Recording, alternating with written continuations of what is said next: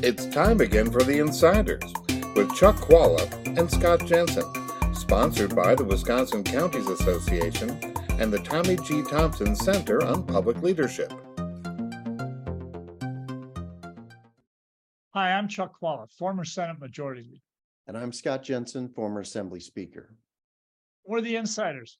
So there's some legislation out there that's been around for a long time that's getting a major redo. It's how we regulate and deal with alcohol sales in the state of Wisconsin. A lot of things have changed in how this happens. Scott, what's going on with the legislation and what brought us to this point? Well, you're right. A lot has changed. We essentially got this system coming out of the end of Prohibition, where the federal government and the states all said that we're going to have a three-tier system where we regulate the producers, the distributors, and then the bars and restaurants who sell alcohol at the retail level. But and that was fine for a while, but along the way, there's always a new business model, right, in America. So if someone else shows up and they would like to sell liquor in a different way, or someone would like to produce liquor. So we saw all the craft breweries come up, and then the distilleries, and then the small wineries, and they all wanted to be treated. They couldn't be treated like the major producers. They would never be able to survive like that.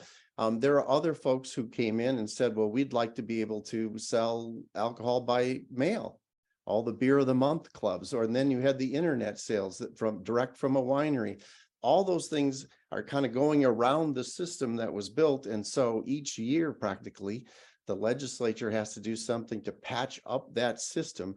And it's been going on for, almost a century now. And finally, they have said we need to do a major reset because all these patches have resulted in all sorts of unlevel playing fields with people that are competitors. And so, when you look at the winners of this, I think all the incumbent players surely ended up being winners in this. I think most of the new entrants that we've seen the last few decades have come out better than they were before. The one that probably is a loser in this is the wedding barns, because they sort of considered themselves to be an event venue. We're not a bar or a restaurant. Why do we need a liquor license? Why do we need to be treated like those bars and restaurants? And the bars and restaurants said, well, because you're taking away our business. Weddings are a big deal where we are, and you're competing against us. You should have to play by the same rules as us. So that's one group, I think, that probably that will continue to rub, and we'll probably come and revisit that subject several more times. But this was a much needed reset of the whole thing, though it's not done, right? I mean, there's always going to be another business model. There's always going to be another idea that someone has when it comes to alcohol. And they're either going to have to keep revisiting the system forever, or realize that maybe the three-tier system that we came out of the Prohibition with is probably not right for the 21st century, but we'll see. Well, I think that Scott gave a good summary of this, except that I would like to take a little step backwards or farther back from it and look at it this way. Back when Scott and I were in the legislature, this was around, and it was a significant thing. And I think the dynamics were such that I looked at it after I looked at it for a while and realized it was kind of the Wisconsin millionaires against the national and international billionaires. Mm-hmm. And so I think this was one area where you could get bipartisan support because it was our wealthy people, but not as wealthy as the outsiders. And shouldn't they be protected? And they provided good jobs. And that's kind of what happened. What it shows you is how the legislature responds to major financial interests in this state. And if you wanted to do, if I ever taught a graduate level course in politics, this would be one area that I would take. Why? Because it would allow both Democratic and Republican students to be able to look at an issue and look at how economics plays in without a partisan tilt.